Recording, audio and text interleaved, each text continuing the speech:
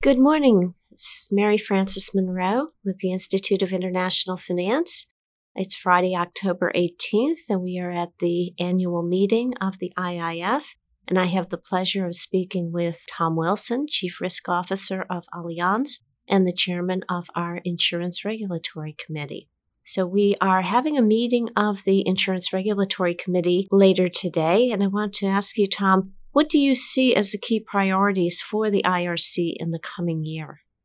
Mary Frances, first of all, thank you very much for the invitation to be here and to speak today. The IRC, I think, has got a few challenges in front of us, short-term challenges, which are very specifically related to regulation, which is in some sense being formulated and being structured today. And looking a little bit further out, a couple of key areas on the regulatory front that may emerge over the next couple of years. Clearly, on the short-term priorities, the capital standard for the International Association of Insurance Supervisors and the holistic framework, these are very key areas where the IRC needs to continue to focus. Looking forward, however, I think there are a couple of areas that are emerging where the IRC, with a regulatory focus, can really add a lot of value to the debate. Thank you, Tom. How do you think the IRC should balance these competing interests? There are some on the IRC who are very concerned about what I like to call the legacy issues, the capital standard and the holistic framework. And there are others who would like to see us move away, as the IAIS has done, and pivot to these new and emerging risks. How do you think we should balance the competing interests? I think our priorities will naturally be balanced by the relative state of maturity or lack of maturity of the different initiatives. On the ICS, following November and assuming that everything goes as planned with regards to the November definitions, I think there'll be a natural point to take a hiatus to reflect upon this during the monitoring period and to slow down in some sense until we see some of the ongoing results and then re-engage perhaps in a year or two to see how, based on the evolution and actual experience, how that matures. On the other hand, with that time, I think the IRC can switch to the other sectors or the other issues that I had mentioned, including the regulation of the emerging insurtech sector, the use of big data analytics, as well as cyber and cyber insurance.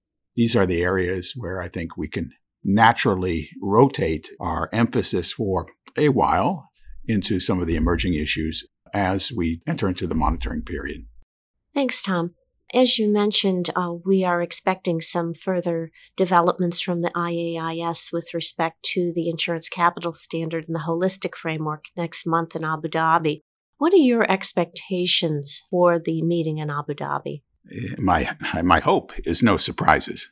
And my expectations are no surprises. I think we're at a point in terms of industry and regulatory engagement where I hope that we're in a process of nailing something down such that we can enter into the monitoring period, recognizing that this is ICS 2.0 and not 3.0.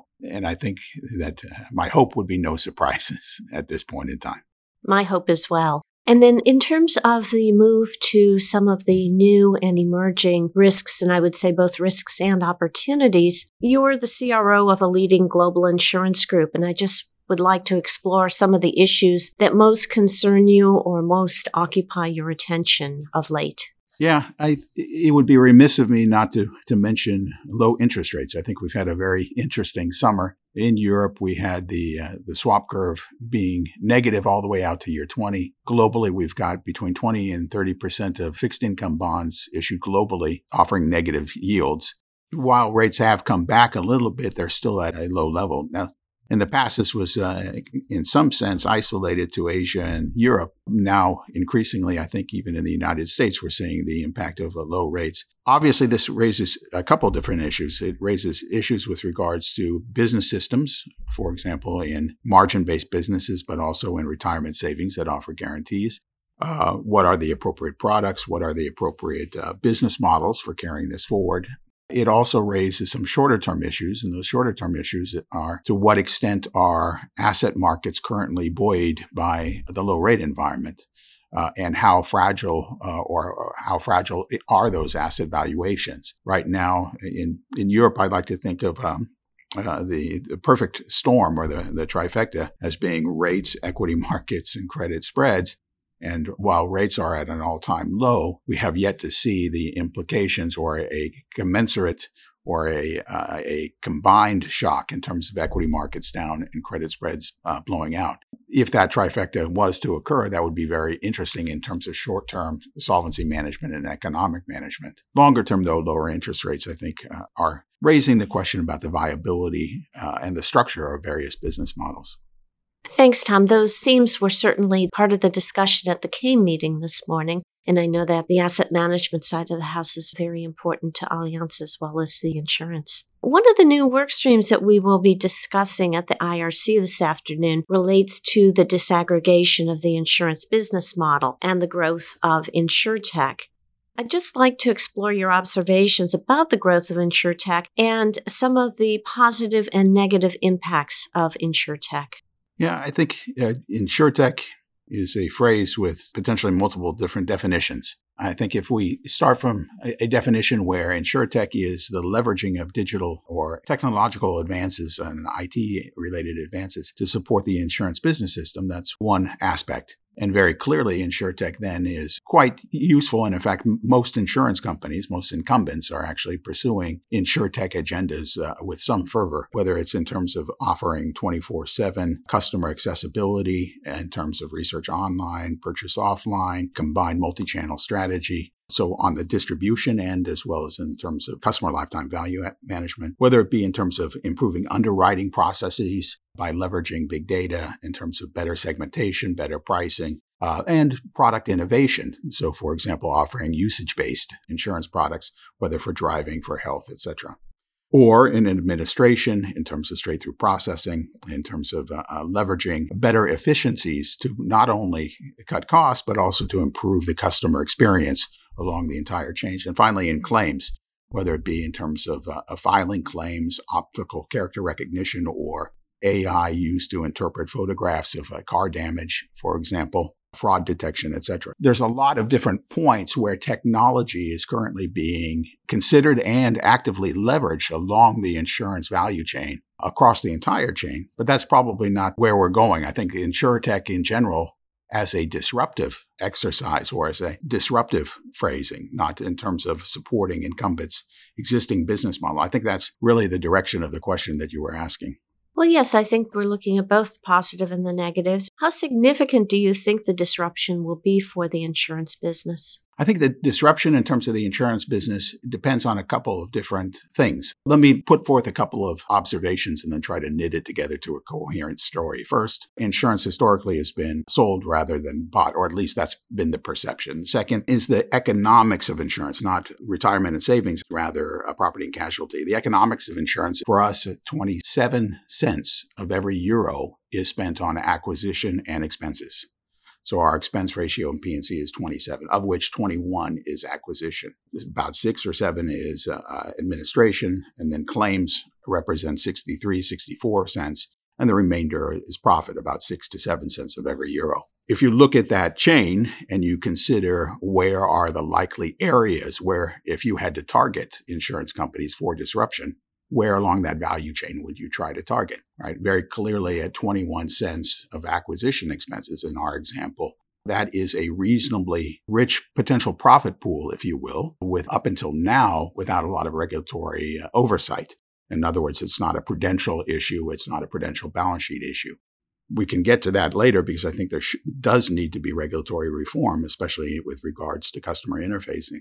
But that's clearly an area that where InsurTechs will likely to be targeted to the extent to which they can tap into a very large profit pool or expense pool without regulatory overlay. On the underwriting side, in terms of underwriting decisions and balance sheet, InsurTech may or may not choose to create or make rather than buy a product.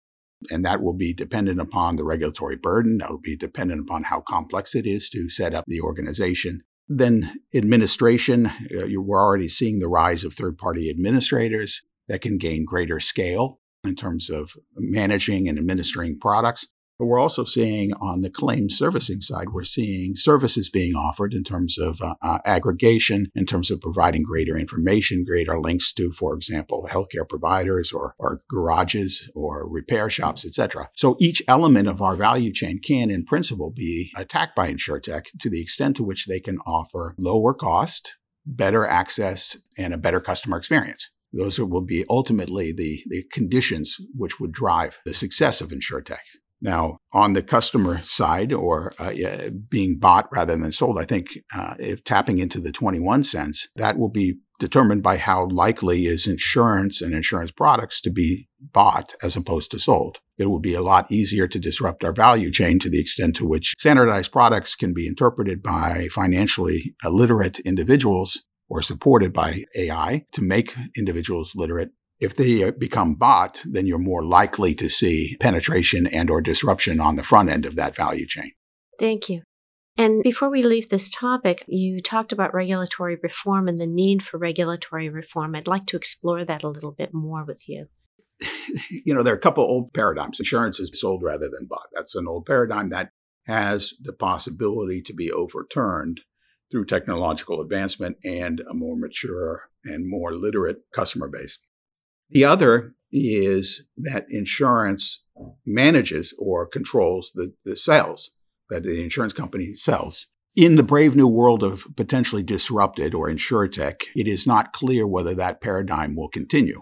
So, for example, an insurance company in the past may have had agents, and those agents were completely controlled. The scripts that the agents read, the type of documentations that the agents provided, compensation of the agents, the relative mix between compensation, loss ratios, etc. They're all pretty much within the insurance company's domain to manage appropriately. In the brave new world, if we, for example, consider the 21 cents or distributing through ecosystems, or through other providers, it's not clear that the insurance company, that paradigm that the insurance company manages from soup to nuts, from customer acquisition all the way to claim settlement, but the insurance company can still be deemed to manage that.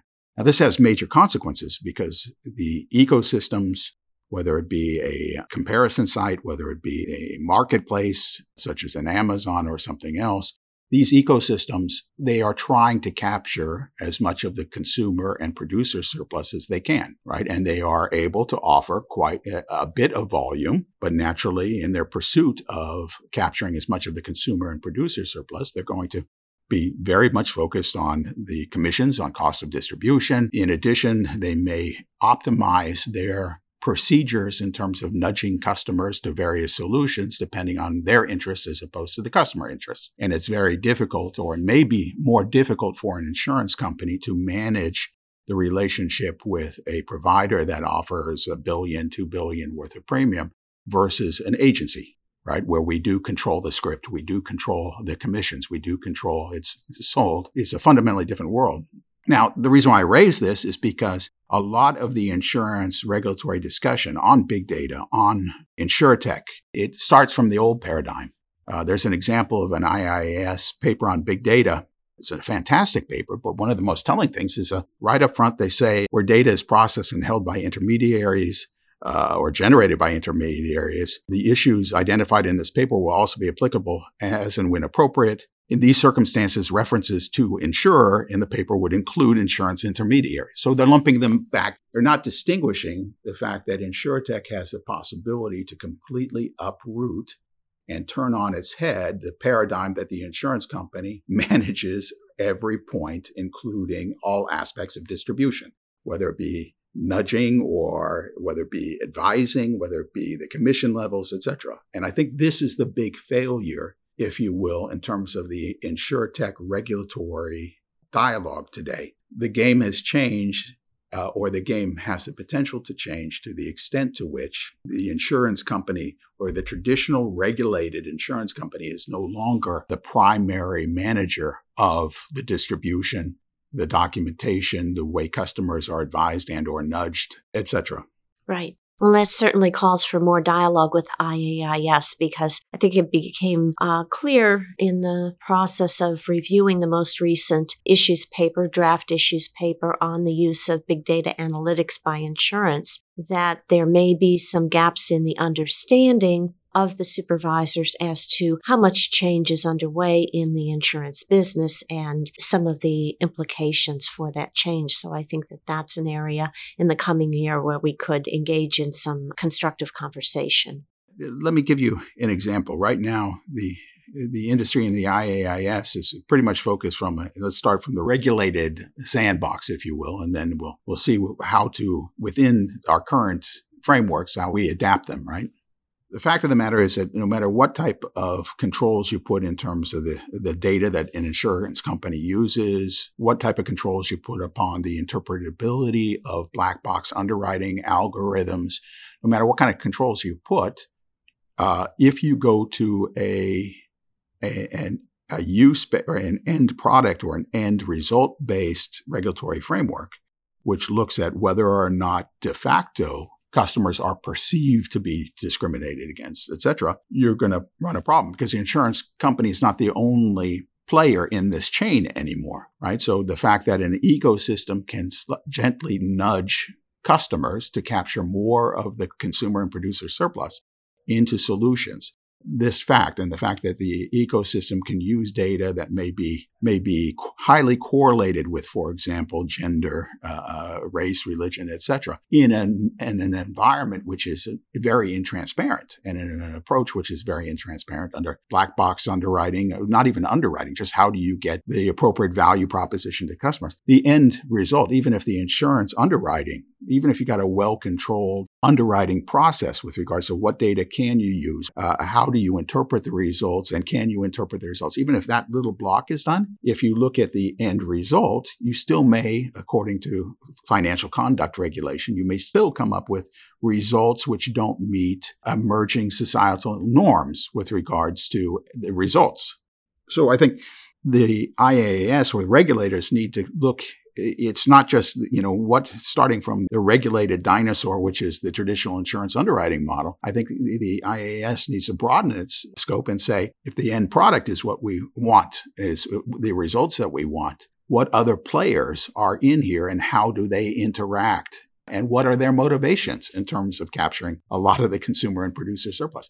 In a nutshell, I think the regulatory environment, regulators, especially on the conduct side, need to open up their lens.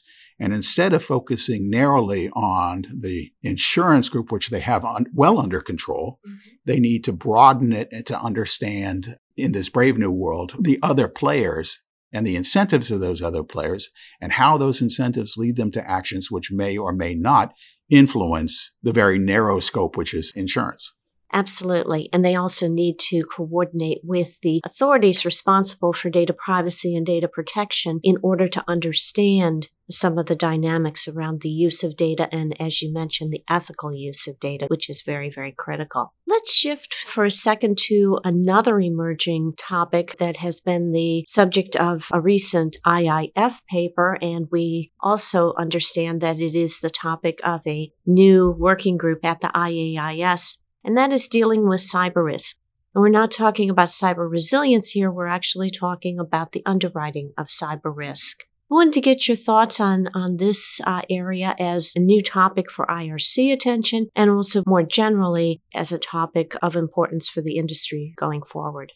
Mary Frances, I think it's a critical topic, both from an industry perspective as well as from a regulatory perspective, because I do believe that there are regulatory issues that can be productively addressed to support a broader and more vibrant market. From an industry perspective, very clearly against the potential for declining premium or declining business in other sectors due to a variety of different mega trends. The share economy, for example, et cetera. Cyber is a potential, offers a potential as we fundamentally shift from owned property to services and intellectual property.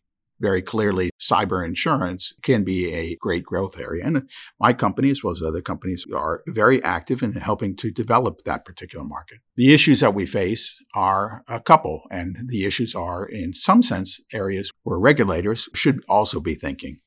One has to do with the old question between silent cyber or non-affirmative, how much cyber risk is embedded in, for example, our traditional property covers today, which may not be specifically mentioned and or excluded, versus affirmative. I think in general, the industry is making strides on an individual company by company basis as appropriate for a competitive industry in terms of refining the terms and conditions of various contracts.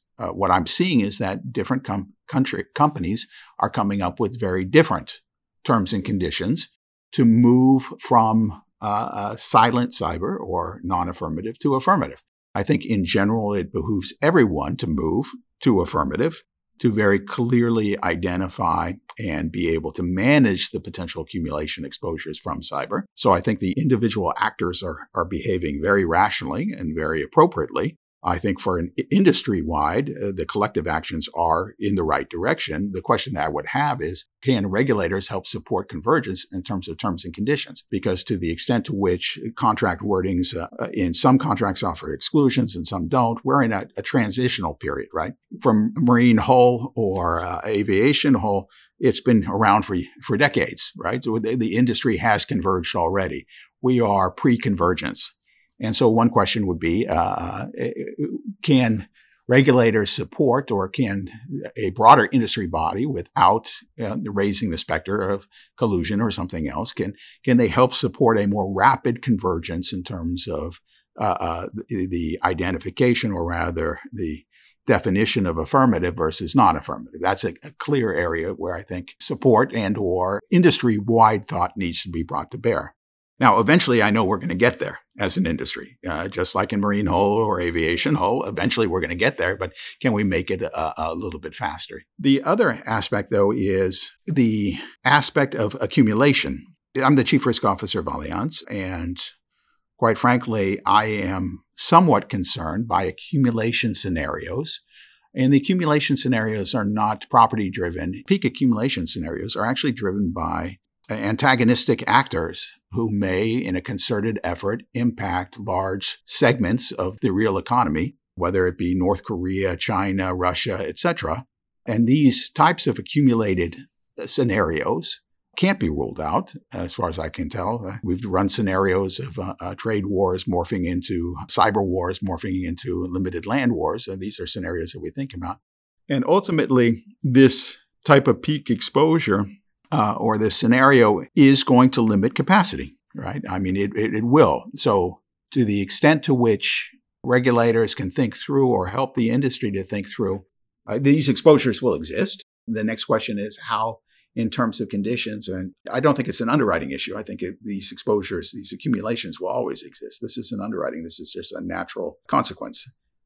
How can we potentially remove the potential for accumulations against I'll use the phrase cyber terrorist? How can we remove those potential accumulation limits for insurers such that we can provide a base level that covers the day-to-day risks that insurance is capable of managing and supporting industry?